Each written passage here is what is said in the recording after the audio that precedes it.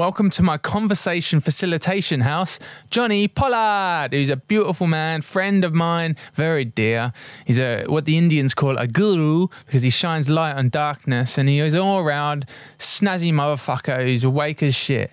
His main occupation is being a meditation teacher, which he actually taught me Vedic meditation. So I would 100 recommend.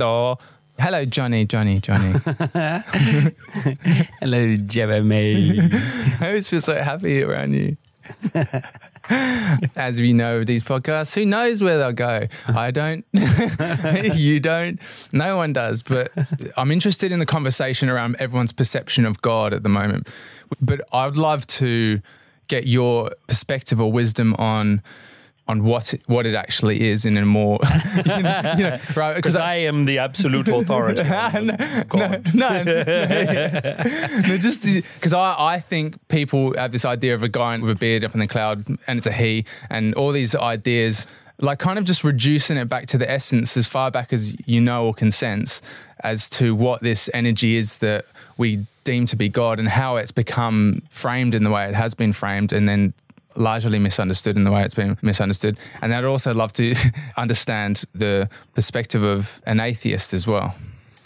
Well, there's a lot of I'd like to preface all of this with, this is just my opinion. Yeah.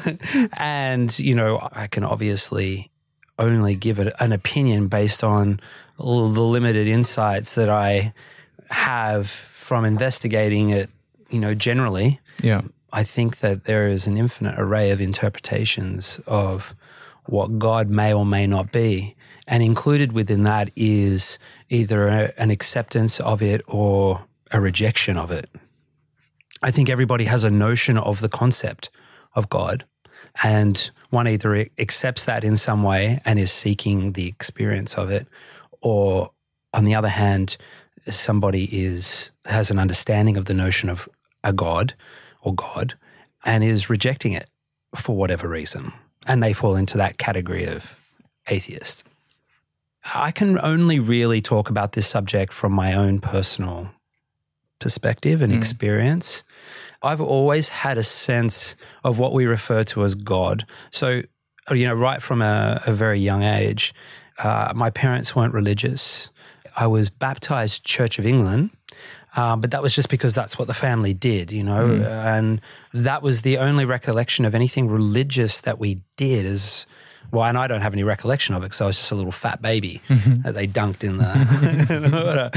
And I lived across the road from a Catholic school, and so it was the most convenient place for me to go to school. My sister and I went there, St. Michael's in Meadowbank in Sydney, and it was pretty tough for me because I really embraced this notion of God, and like as a really little kid, I go to school every morning, and before I go and play handball in the playground before the school bells rang, which is what we all did, fierce competition, I'd always go to the church that was in the school, and I'd just sit there and pray for forgiveness for what you're about to whip the asses of the other kids. Oh Lord, have mercy on them. Heal their sorrows as I destroy them on the handball court. 9-year-old. Yeah. No, I'm talking 5 and 6. Yeah, wow. Kindergarten, like very young. Right. I just walk on in there. Yeah. And I kicked their ass. This was and I'm talking about in the church. Yeah. I'd walk in, I felt very free walking into the church. And this was before I had any conception of what that place was. Or I knew that it was a place where people went to connect with God. And I was kind of already doing that.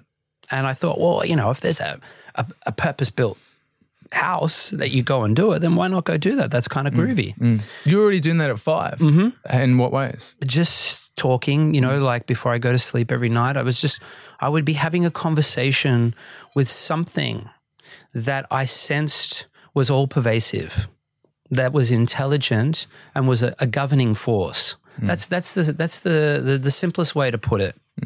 It had no face. It had no real personality other than just a warmth and a joy in my heart. It was just prevalent. It wasn't something cultivated. It was just there. And I don't have any memory of it not being there.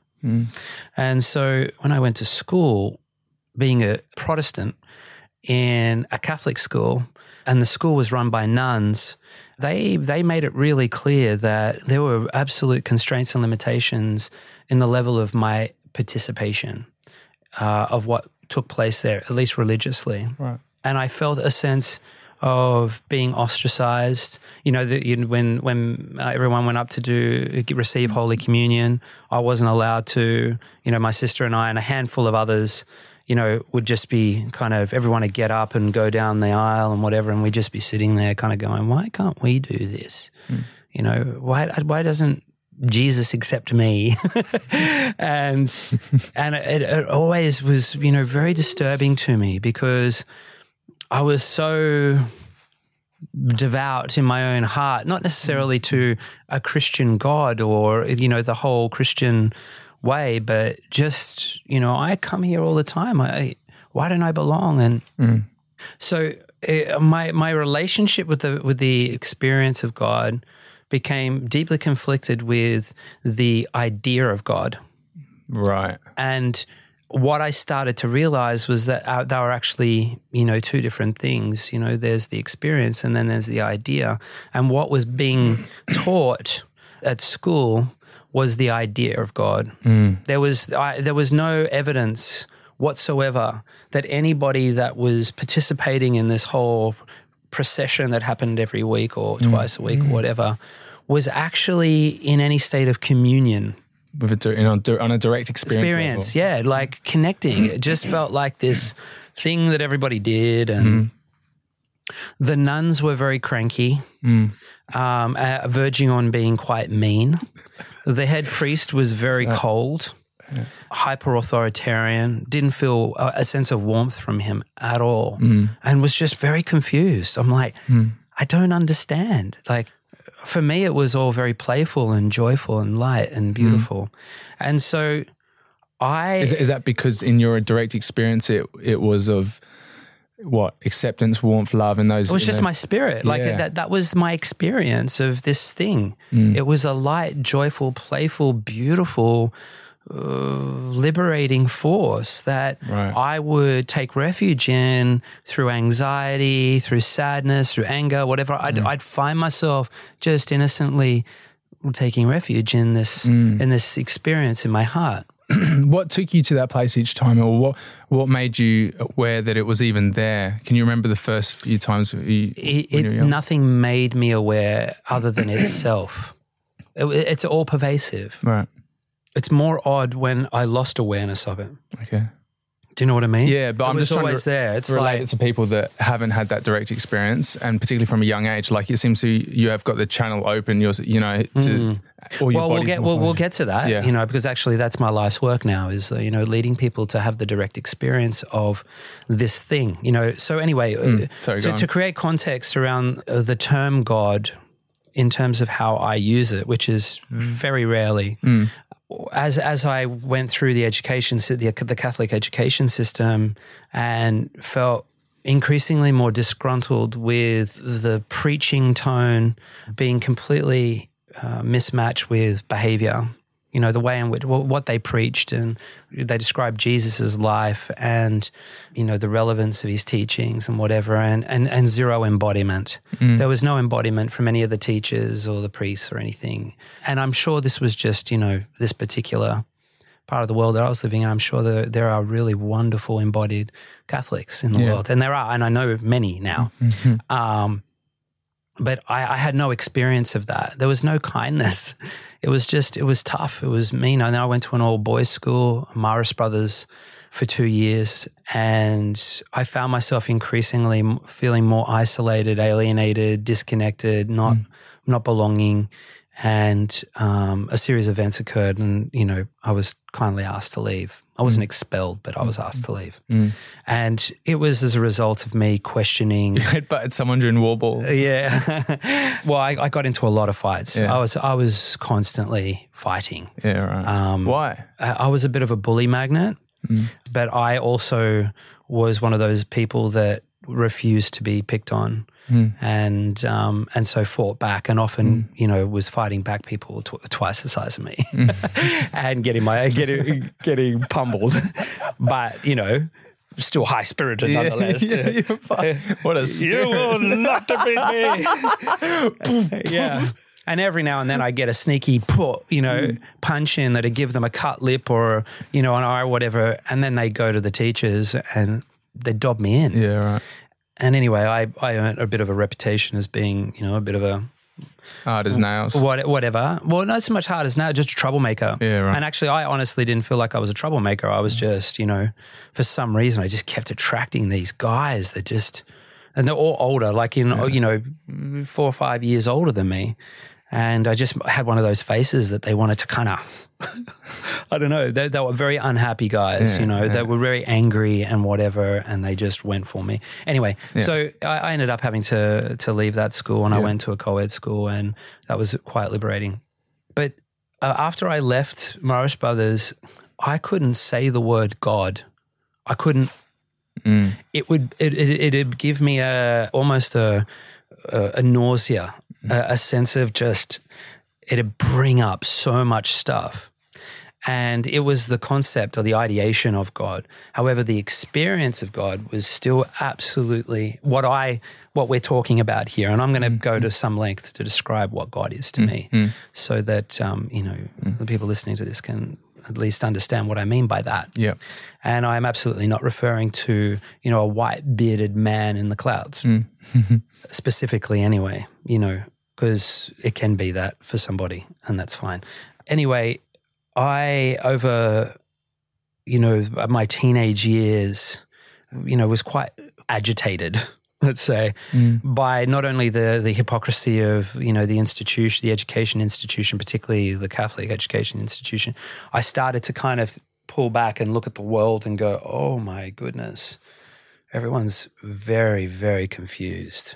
We're entrenched in hypocrisy, where people are saying one thing and doing another. I started noticing it with all the adults in my life, not necessarily my parents. My parents were really, really wonderful people, really wonderful people.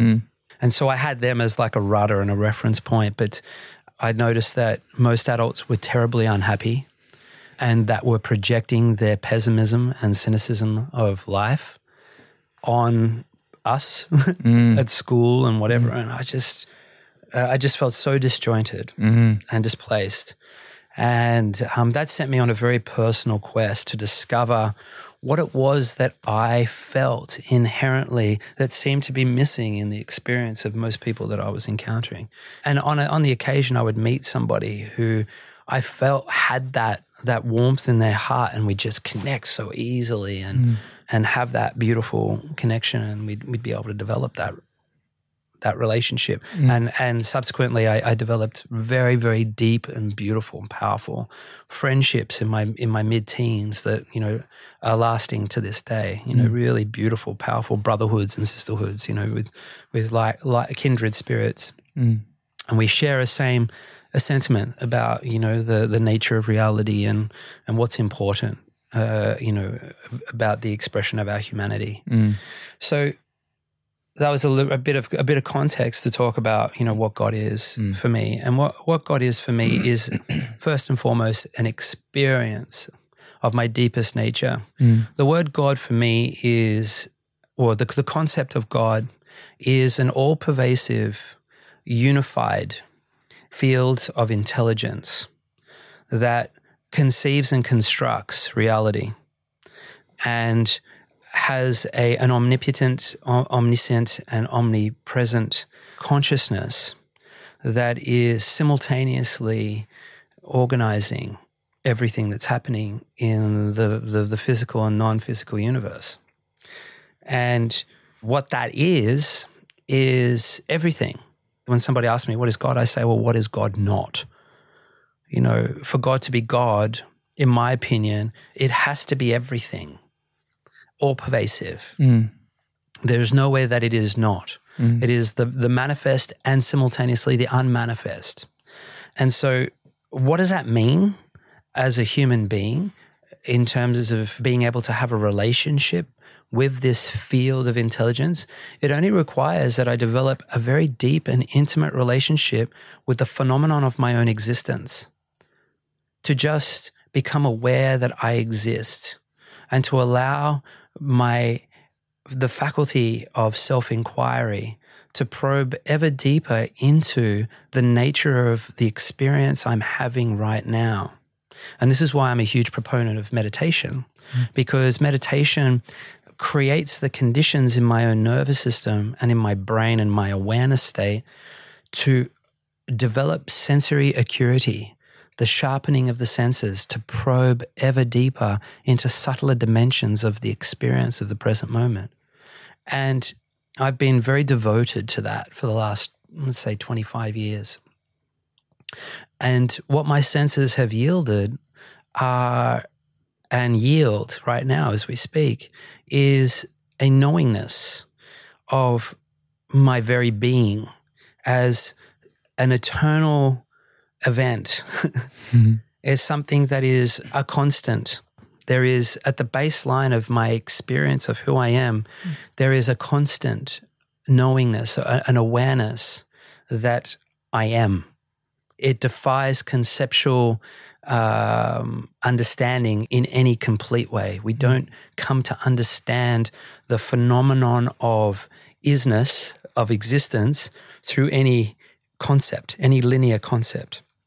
We can only know it through the direct experience. And that direct experience is something that finds its seat in my heart, in my chest, as an abstract sense of completeness. It's a wholeness. That's that's amazing. Yeah. And that was the thing that I was feeling as a child.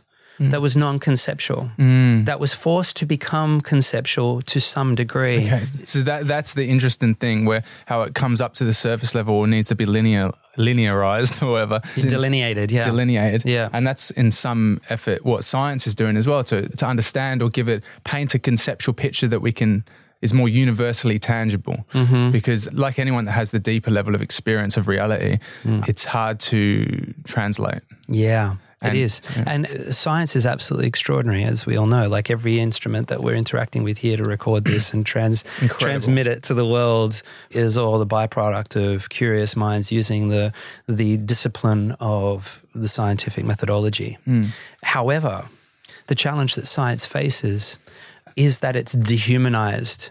The very notion of subjective experience is a fundamental spanner in the works for the scientific process, because it requires objectivity. But what science is in denial of is the inextricable subjective experience of objectifying, because we only ever can be objective. This is a glass. Yeah. You know, we're being objective here. Both of us, we're looking at it. Do you concur? This is a glass. Yeah. If I was that glass's state of consciousness, I'd be like, that's a couple of humans. Yeah, exactly. And so how do we know that that's a glass? We can only know that that's a glass through the agency of our subjective consciousness. Right. And so whatever we are being objective about, we're using subjectivity, our own personal state of consciousness, in order to determine that that's a glass. And so the scientific paradigm are in complete and utter denial. Not right across the board. There are a lot of emerging fields of science that are taking into consideration the principle of subjective consciousness and how that fits into the model of the physical reality, like to determine what the laws of nature are. What science is seeking to do is to define a unified theory of what the universe is, how it works, and what our role is in this. You know, and so this is a very contentious issue in this day and age, you know, being able to understand reality. You know, what science is hoping to do is to try and have an objective understanding of reality. I'm entirely convinced that in order for science to take the leap to truly understand the whole picture, they themselves have to explore the inner reality. And Einstein, for example, he knew this inherently, and he would constantly talk about the principle of imagination, which is what he's really referring to is consciousness, the inner landscape of his subjective experience, whereby he was able to have a direct cognition of the different laws by which he became famous for defining the theory of relativity. He would say that he would abandon linear thinking and just allow his mind to wander. And in that state, he would conceive of the law of relativity. He would be able to just perceive it. It wasn't just a formula of mathematical equations that were understood through some linear progression of an algorithm. It was a cognition, an experience in his own consciousness. His imagination yielded the dimensions of the law, and he conceived of it within his own subjective state of consciousness. And then went about trying to create some sort of objective framework for it. And it was, it was like two decades before somebody was able to do some sort of experiment where they were watching, a star on the horizon line and, they were to understand, really whether his theory would stack up. And as it turns out, it did. It wasn't totally complete, but it did. But, what most people don't understand is that he arrived at the insights about the nature of reality just by sitting gently, and one would call it meditation, and had a direct insight. And the reality is that all the great inventions, all of this arose in somebody's consciousness. They had a creative cognition. They had if I put that and that together and do that, then I could create that. Let's give it a go. All of the wonderful things that we see in this world emerge out of a subjective, abstract, creative pool that organizes itself on the level of our thinking. It's so cool when you put it like that. Yeah. It's so clear then if you want to create or manifest from that deep, distill down to the very bottom and then see where it bubbles up from. But it's just your relationship to be able to explore that field and then manifest from. So you're kind of co-creating with the field of God, if you want to call it that. Or the field of cosmic intelligence. So I refer to God as, cosmic intelligence. Yeah. And cosmic is a term used to describe everything on the most minute micro level to the most macro, the cosmos. It includes the most minute quantum particle of my physiology, all the way into the subtler dimensions of our consciousness, which we don't really have measurement for, but consciousness is present, so we have to include it. So the word cosmos includes the subtlest of subtle consciousness experiences all the way to the most gross cosmological planetary phenomenon, big gaseous star. Man, it's nuts. And so cosmic intelligence, the word intelligence is a word to describe the uniformity, the intuitive uniformity of or the motion or the mechanics of the universe, what we conceive of as being the universe or the cosmos. And so cosmic intelligence is an all-pervasive intelligence. And it's pretty hard to deny that the universe is intelligent and that its computing capability is inconceivable to us on the level of our normal thinking and processing. Yeah. Just and lifespan and perspective. Yeah, exactly. There's no word for it. They're now speculating there is a immeasurable amount of processes that are taking place inside our physiology in every second. And the level of intelligence that's required to govern all the different processes taking place, like hundreds of trillions of processes. There is some intelligence that's overseeing the whole thing and correlating all the different activities with all the different activities. And the combinations and permutations of variability of how one thing could do one thing and then cause an effect to all the other 100 trillion things, it's infinite. It's infinite. So therefore, we are governed by an infinite intelligence. And this is a mathematical fact. Yeah, it's nuts. That we're governed by, just our individual physiology is governed by an infinite intelligence. And so this was all really wonderful for me to discover, because it correlated with this intuitive sense that there was no end. It was boundless. Like when I allow my attention to connect with that wholeness and completeness, the experience is an expansion of self. It extends beyond my physical body. It extends into you, into everything I put my attention on. And I have a palpable sensation that everything is an emergent phenomenon of this underlying intelligence, and that this underlying intelligence has no end to it. It's infinite in its vastness, but it's infinite in its complexity and its intelligence and processing power. It's infinite in every conceivable way, in terms of time, space, in terms of processing capability, all of that. And so I was very fortunate to, when I first took my first adventure to India, to discover an ancient body of knowledge known as the Vedas, which is an ancient science of consciousness, which takes into consideration that consciousness is primary to all things. Our consciousness is primary to matter. Our consciousness is primary to our body. Our consciousness conceives our body. It's our mind and our consciousness state that determines the condition of our body and the condition of our world. It is the agency or the vehicle by which we are in relationship with everything that appears to be other than us. The fundamental premise within the Vedic tradition is to master one's capability to be in relationship with everything that is perceived as being other.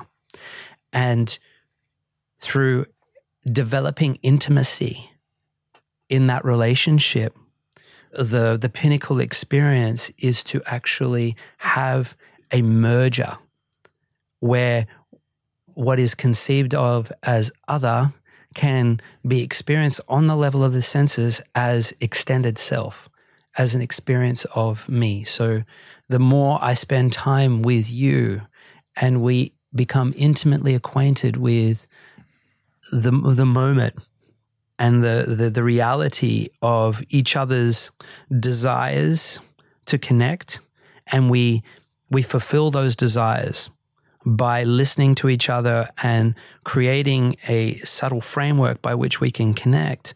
The more we do that, the more intimate we are in our awareness of each other, something extraordinary happens. The lines between our individuality start to blur, and we start to conceive of each other as the same thing. Mm-hmm. We start to recognize the subtler our awareness within the experience of connecting, being in relationship occurs, we start to recognize that we're one and the same thing. And this is actually, I would like to propose, the thing that every human being is craving. And so we don't diverge off the original question. You know, for me, God is the embodied experience of connection with anything and everything that I put my attention on, whereby I am able to merge with it. So is it the process of love then? Yes, it is the process of love, exactly. Yeah, and love is our nature. What we're desiring most is to connect as deeply and intimately with everything that we behold, anything that we put in our attention. Our deepest nature is to merge. So from the Vedic perspective, the game that we're playing here is the unity game. We have been indoctrinated into a way of being where our senses yield the reality of separateness. The reality is material, and we are separate from each other. Mm-hmm. And the name of the Vedic game is to discover how to give life to the experience of unity, which is what we inherently feel in our hearts. We know we belong to each other. Humanity knows it belongs to itself. It belongs to the earth. It knows it.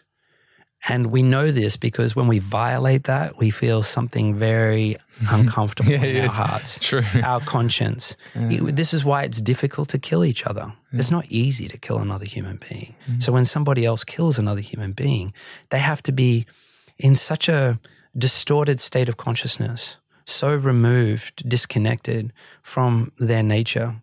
And we see that happening everywhere on the planet right now. And then this scale of that destruction or distortion, there's lots of different levels to that, all the way back to just how we treat ourselves badly or treat someone else badly. Yes, exactly. That's the extreme end of it, taking somebody else's life or destroying nature. And in the subtler dimension, it's just self-loathing, feeling ashamed to be alive, feeling worthless, feeling unlovable. And these are all byproducts of being indoctrinated into a culture, a society, a way of being whereby that's the norm. So this creates the context for God from my perspective. What's the role of God? What's the role of cosmic intelligence? The role of cosmic intelligence to define our why. Why are we here on Earth? What's this whole thing about? The whole experience of being human, as far as I'm concerned, is about fulfilling our deepest desire to actualize that experience of unity. And that is to connect deeply with each other, or with ourselves first and foremost, and then with each other. And in that process of connection, because it's a process, not an outcome, we don't just connect and then go, okay, we did that. It's an ongoing, it's a continuum. And in that process, recognize how we can serve each other to grow into deeper states of connection. And then to celebrate through the responsibility of belonging. And what I mean by that is recognizing that we are inherently of the same thing, and that when we disregard the needs of everyone and everything around us, and we're only serving our own needs, we're doing ourselves an enormous disservice. We will never experience true fulfillment in this life whilst ever there is acute neediness around us. And so that third principle of celebrating our responsibility of belonging is the act of being devoted to this principle that we belong to a whole thing. And to me, that's what God is. I'm serving, when someone says, I refer to it as being in devotion to the sacredness of life. But that could be translated to, I'm devoted to the service of God. And again, going back to my original definition, God is everything. It's all processes taking place within the universe. And to what degree do I have an intimate relationship with those processes? And can I harmonize myself with them in order to maximize my capacity to connect with you right now and to grow with you, to share in what we're experiencing, to gain greater insight, greater capability, greater innovation capacity, to evolve the experience of fulfilling this desire to belong to it. And that's it. That's all it's really about. Man, you're a powerful motherfucker. Seriously. I feel like I love, to me, what it reads as is that you got a very true understanding of what reality is, what it is to exist, and you're honoring it. And kind of that's it. Yeah. Living it. Because what else is there to do? Live in anxiety, live in fear, live with self-loathing, live with a sense of unworthiness, a sense of powerlessness, which is what it really comes down to. The belief that we are powerless is the greatest human tragedy. And I dedicate my entire life to, as elegantly and as simply as possible, reminding as many people that are willing to listen that they are immensely powerful to create fulfillment in their life. And that fulfillment is something that is so simple and so subtle and available right here, right now, to experience. If they're willing to let go of the narrative, the delusion that they are powerless and that they are not responsible to the greater whole. And you're saying it's a delusion because it's a surface level paradigm, or how would you? In the context of powerlessness, a delusion is the belief that we are powerless to free ourselves from fear, from feeling trapped. Powerlessness is just an idea. Right. I'm not I can't change the world. I can't liberate myself from my own suffering. Yeah. This is a belief. It's an idea that has nothing to do with the truth of what we are. The truth of what we are is that we are inherently love, and that experience is available just beneath the surface of the dissonance that's generated by the belief. Okay. When we're remarkable as creatures, where we can disconnect from our inherent nature, we can trivialize our nature. It's extraordinary. We can ignore it, forget it, deny it. And the only thing that's required of us to free ourselves and to become immensely powerful human beings is to stop ignoring what we are and make the choice to relinquish the delusion that we are powerless and to face the noise of unworthiness, of guilt and shame and sadness and pain and resentment and disappointment and all the things that all these feelings that we've accumulated through this life. If we're willing to face that noise and just move through it with a surrender, a surrender to a knowingness that our deeper nature is love. And because it's our nature, it's always there. It's always there. This is a truth that is available to absolutely everybody. We know it. It's just that we have become so entrenched in the belief that we're something other than that, that creates the dissonance in us, the discomfort. And why do you think that's come about, this doctrine in our culture? Ignorance? Yeah. It's a byproduct of millennia. I mean, from the Vedic perspective, they have a very long calendar of events and they define the human existence within cycles or ages. And different cycles and ages create conditions for humanity to further discover and explore what it means to be human. And sometimes this part of the game is, all right, kids, we're going to turn the lights out. All right, here they go. And now just work out how to get around in the dark. And in the Vedic tradition, it's called Kali Yuga. It's an age of ignorance or an age of darkness, and we're in an age of darkness. It's evolution then. Yeah, it's all evolution. Everything is eminently reconcilable right now. We're forever able to reconcile. Correct. Whatever we conceive of as being irreconcilable is only a lack of dexterity of our consciousness. An unwillingness to surrender into the heart where the reality of unity is the dominant reality. And when we are fully surrendered to love in our heart, there is nothing that we cannot reconcile. And the only thing that stops us from reconciliation, from resolving, is a rigid attachment to a particular position. I'm holding a position. That's the only thing. That's the only thing. All conflicts in this world are generated and sustained by a rigid attachment to an ideology, a perspective or opinion. And it's only when we can let go of that, surrender to love in our hearts and recognize that we belong to each other as our greatest responsibility, will we be able to resolve. And the reality is that all the problems on earth right now are very easily resolvable if we can bring ourselves to let go. But that's our greatest challenge. And why are the people that are influencing a lot of the control and structures, why are they so rigidly attaching, clinging on? Like, what is it in their nature? Well, it's not so much in their nature that's making them do that. It's a condition. Okay. They're afraid. Fear is a powerful thing. Ignorance is a powerful thing. They're at a certain part of their evolutionary journey whereby they're really dominated by fear. Do we change the person in power? Is it best to start with the collective, or is it best to go to the top and then drip feed outward? Yeah. So this transformation. Yeah, I know what you're getting at. Yeah. And what you're questioning is probing what's the causal level of our societal dysfunction, and should we be looking for individuals in positions of power that seem to be influencing culture and point the finger at them and go, it's you. What needs transformation is the way in which we are in relationship with ourselves and each other. Let's be very specific about what needs transformation. Yeah. What needs transformation is the quality of our relationship. And the quality of our relationships are always determined by our intention.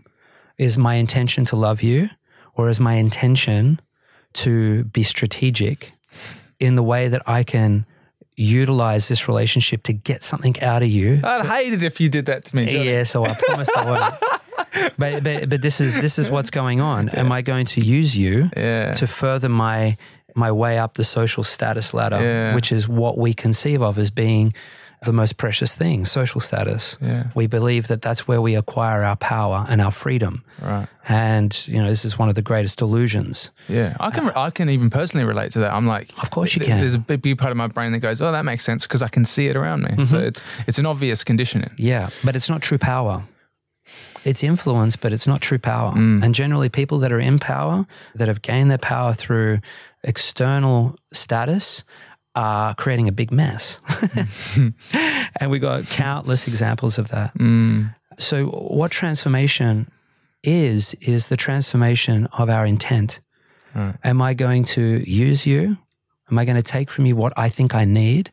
Or am I going to put myself in a position of service to the responsibility of belonging to you with my intention to love? So rephrase that, because I think that's a really important way to describe the sequence of intent. If we shift our intention from looking at the world as something that is here to give us something, and this is why most people are very dissatisfied with life, is because they have an expectation for life to give them something, as opposed to what can I give the world? How can I be of service to you, world? And this is actually the source of fulfillment, is the way by which we are able to make ourselves a vessel to give. Because that's all nature's doing. It's serving itself. I love it. Even you just saying those words and me feeling the first one and then feeling the second one, my whole being felt lighter just by you actually spitting the words out. Yeah. Like just embodying the notion that I'm here, I'm a vessel to give. Yeah. Because I know that truth in me. I know when I've experienced that directly in isolation. I know when I've done it and felt it, and I know when I've not done it and felt I need to do something, like I need to get, or I even go so far as complicating the whole process and going, I think I'm given, but really I'm doing it to make myself feel better. Like there's a whole array of, it's cunning, that conditioning, it really is cunning and calculating and strategic, and it's exhausting. Yeah, it's definitely exhausting. And it's terribly inconsistent, and it seldom satisfies us. Yeah. And all it's ever really feeding is an idea of who we think we are as opposed to what we are. Yeah. And what we are is love. And so when we transform our relationships by leading with the question, how can I be of service, with the intention to love, that refines the agency by which our intention is channeled. It's through our attention, the degree in which I am able to sustain my attention on you and continue listening, relinquishing the condition of feeling like I need to get something from you, and just sit with the desire to want to connect and grow with you and belong as the primary objective, then I am immediately liberated. I'm liberated from fear. I'm liberated from the anxiety of whether I'm maximizing this opportunity with you right now to get everything I need out of you to get to where I need to get to next. I'm just simply innocently being in this moment with you and allowing the moment to unfold and inform us more deeply of who and what we are. And it's a paradigm shift. It's a quantum leap from the way in which we normally operate. The way we normally operate is from a needy, desperate position, when we can relinquish that and just surrender in the moment to this notion that we have the capacity to have this extraordinary experience of deep connection and growing together and a sense of belonging. Now, to get to that point often requires that, it demands that we move into our heart. And the issue with this is that most of us are carrying around a lot of pain and stress and anxiety from the past, a lot of self-doubt and self-loathing and unworthiness. Moving into that discomfort, it requires us allowing ourselves to be vulnerable for a moment. Vulnerability in the whole self-help movement at the moment, personal development, spiritual sort of thing, it's very trendy and it's great. And vulnerability is a very powerful thing to allow ourselves to experience. However, for those of you who are kind of like, fuck vulnerability, it's a phase transition. It's just like having to cross a very cold, chilly, torrenting river stream that feels a little bit treacherous and scary, but you have the ability to pass through that river stream and get onto the other side of the bank if you're just willing to brave the cold. And I assure you that there's somebody on the other side of the bank with a very warm, cozy blanket and a nice fire and some marshmallows or whatever it is that you find yummy that you can sit down and enjoy and start really being here in the moment. But you have to pass through that discomfort of getting into your heart. And this is a very important sequence to understand the process of, because a lot of people I find, me myself included, are looking for a practical way to find truth, find your own guide back to your heart, find an ability to discern between what is tripping me up and what is true, what I want and what I don't want. And like we said before, it's a very cunning, cloudy world of conditioning that we're in and ignorance that we're in. So it comes in all shapes and colors, and it's part of our mental framework, and it's really hard to discern the difference between what's real and what's not. And I get myself tripped up. Yeah. And so this is where, the practices of meditation and other beautiful practices come into play. They're exercises that strengthen the muscles of our true nature. And so it becomes easier to discern the difference between what is true and what is false. Meditation specifically is a beautiful practice that enables the mind to go beyond the level of thinking that governs our delusions and access directly a deeper experience of the self that transcends ideas and just completely imbues the senses with an experience of what the self is.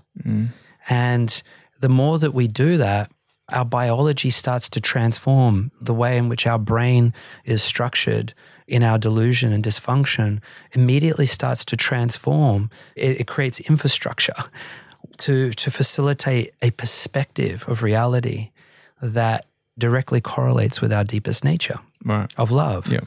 We can transform the brain so that it houses the experience of love. But we have to exercise that. And this is the original context of meditation, to deliver us into the direct experience of the self and to transform the hardware so it can run the software of love. But you've got to run that program, that it's almost like an antivirus scan. We're scanning and dissolving the conditioning of the belief that we're not lovable, that we're not powerful. And so a really simple practice, which is, very much expressed in great detail in my upcoming book, The 4 Golden Insights, to be released in September 2018. Very exciting. Is that the first time you've publicly announced that? Yes, it is. Good. Yay. I tricked you into it. Yeah, you did. Which I've read a bunch of, and it just lights you up. It's powerful, practical ways to sequence yourself back to a state of love. Yeah. And you've done it with me directly as well. Like it's just that surrender and feel it and sit with it. And then by shining your eyes on it, it actually disintegrates the blockage. Yes. Coming back to the original question, because I think we should, put a bookend on it. Yeah. The concept of God, I described it as cosmic intelligence, as a label. But really what it is the experience of sacredness for me. And sacredness is anything that reflects back the truth of who I am, my true power, to reconcile anything and to experience unity with anything, to see the sameness in absolutely everything and anything.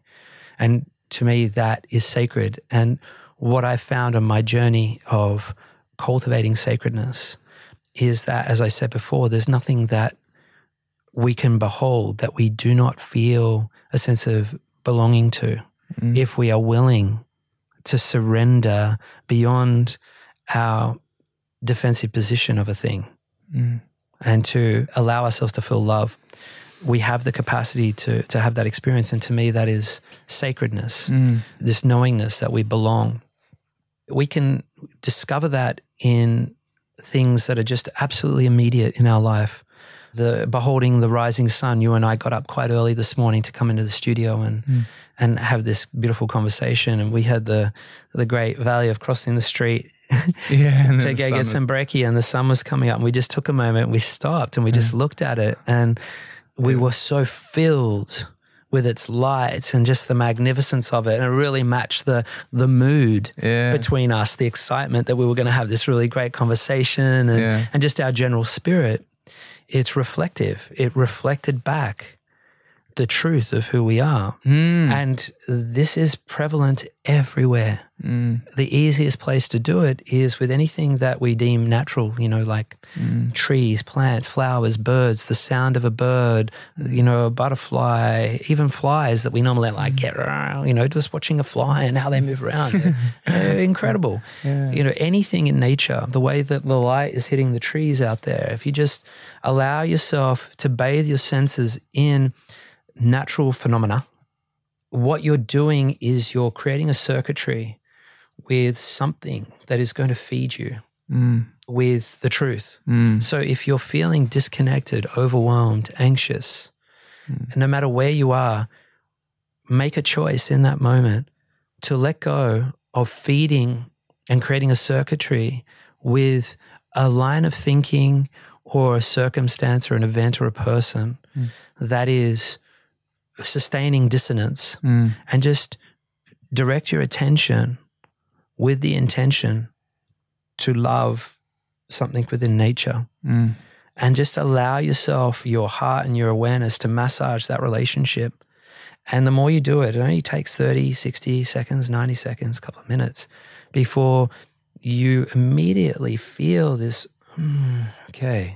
at least some relief that reminds you of the truth that we belong to this immensely sacred reality, and that we have a responsibility to surrender our defensiveness and lead with love. We all have that power, and that's the new skill that we need to learn. And that is what I define as God, is living it, because that's all nature is doing, is it's seeking to serve itself. When we look at nature, the biosphere, what an ecosystem is. It's a whole bunch of different things living in harmony with itself as one thing, field of intelligence, serving and feeding itself to sustain balance. When we do something that violates this underlying field of intelligence, its primary objective is to sustain balance where everything has the vitality that it requires in order to progress forward in unison with everything else, evolving, changing, growing, expanding, belonging, changing. Everything in nature is doing that. And we human beings are the only, as far as we're aware, creatures on this planet that have the ability to ignore that responsibility. Yeah. And we're so powerful that when we are in ignorance of it, and we behave outside of the laws of nature, when we violate the laws of nature, we create an enormous dissonance, an enormous imbalance. Which goes into the other beings, newborn beings and other people. Animals, species. Yeah. The rate of extinction on this planet is mind-boggling. It's mind-boggling. Thousands and thousands of species are going extinct every single day. It's like, I can't... and some might say, well, that's just nature and, but a lot of it is anthropocentric, human-generated impact on the environment. How do you process that knowledge? Through my heart. Yeah. I wake up every morning and I feel the weight and the anxiousness of the world, for sure. It is the reminder of my responsibility. It's what fuels me in the work that I do. If everything was fine, I'd probably just live up in Byron Bay and be painting and, surfing every day and just, living a life of luxury and leisure. However, I feel an overwhelming sense of responsibility to be in the world, being a voice to nature, for our nature, a voice for love, to contribute to a solution that we so desperately need right now. And then you just sense that as your responsibility. It's not like, because there's a part of me that goes, all right, if I want to enjoy my life, I should just go do the Byron Bay idea. Yeah, the more love you feel, the more you become aware when others aren't. The more love you feel, the more sensitive you become to where it's absent, where it's not. And it gets to a point where there is nothing else you can put your attention on other than where can I channel love? How can I channel love? Wherever I go, whatever I go, how can I? Because it's the single greatest need of our time. Yeah. Single greatest need is to be an agency of love, to be embodying that fulfillment and capability to connect with people and to grow with them and to be a support for each other and to reinforce this understanding that we have a responsibility to each other. And, you know, I can't conceive that I'll be resting until the day I die because I don't necessarily see, you know, this work being done in my lifetime. I mean, humanity has got a long way to go, you know, I think. You know, if I can contribute to bringing us back from the brink of total annihilation, then, you know, I feel like I've contributed something great. I don't, you know, necessarily conceive of world peace as a reality in my lifetime, because world peace is a very complex thing that requires very high states of consciousness, you know, of a large group of people.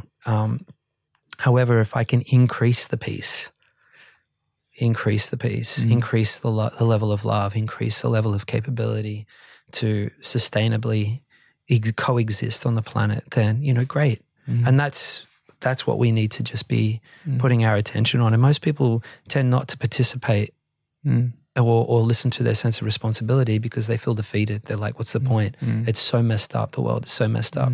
We need to shift from that outcome orientation to just process orientation. It's not about an outcome. It's not about world peace. It's just about this moment right now. And if we want to change the world, we need to change it right now. And what transformation looks like is shifting our intention from what can I get from you to how can I serve you?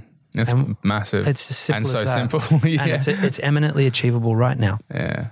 And everyone can do it right now. And how much do you take? I think that's fucking awesome. That sentence in itself. It's so simple, isn't it? Yeah. You, as an individual, you're choosing to make this your work, and you're choosing. And so while it's nature flowing through you, it's also your choice. You know, like we've got will in this, haven't we? Or do you feel like you? Well, the more, like I said, the more love you feel, the more you feel where it's lacking. And I consider myself choiceless. Right. I would have to expend a lot of energy to ignore what I'm feeling. That's a really interesting way to see it. My will is thy will. You know, it sounds corny and kind of biblical. Yeah. But when I say thy will, is thy will of that field of cosmic intelligence. It's acquired me fully. I surrender completely to it. I only ever want to live in accordance with it, in harmony with it, never in violation of it. Because a violation of this the laws that govern our humanity cause great dissonance in me. An anxiety, a pain, you know immediately when you're stepping out of the parameters of what is conducive to greater harmony and connection and unity. And so I'm choiceless in that regard. That's beautiful. I love that you see it that way. I mean, there was a period of time where, you know, I was having to choose deliberately to let go of certain things, certain resentments that I was harboring towards the world and things in my late teens. You know, there were things that I had to kind of let go of, where I had to exercise my will. So we do. But once you break down those damn walls, it starts to flood. The will to serve is like a relentless torrenting surge that, you know, you try and stop it. You can't. I can't stop this. So powerful. Yeah. So I feel like we've acknowledged, or like at least spoken to, the space of people who believe in what God is in their perspective. Can you speak to the other side of the world of non-belief in this entity, or misunderstanding of what that entity is? Because I know personally I have a few friends that don't believe in God, but are very, what I would deem spiritual or good people. You know, we don't need a God for ethics or morals. As far as I'm concerned, whether you believe in God or not it's not really relevant to the deeper fundamental need right now, which is to choose love, to surrender to love, and to understand intimately what that means and what the responsibility of that is.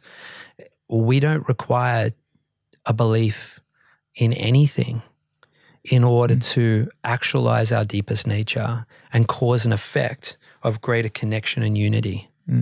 It's self-evident, the value of that. Whereas, the principle of faith is not always self-evident. Right. They're different things. I believe that the experience of unity enlivens one's inherent faith if you are faith-based.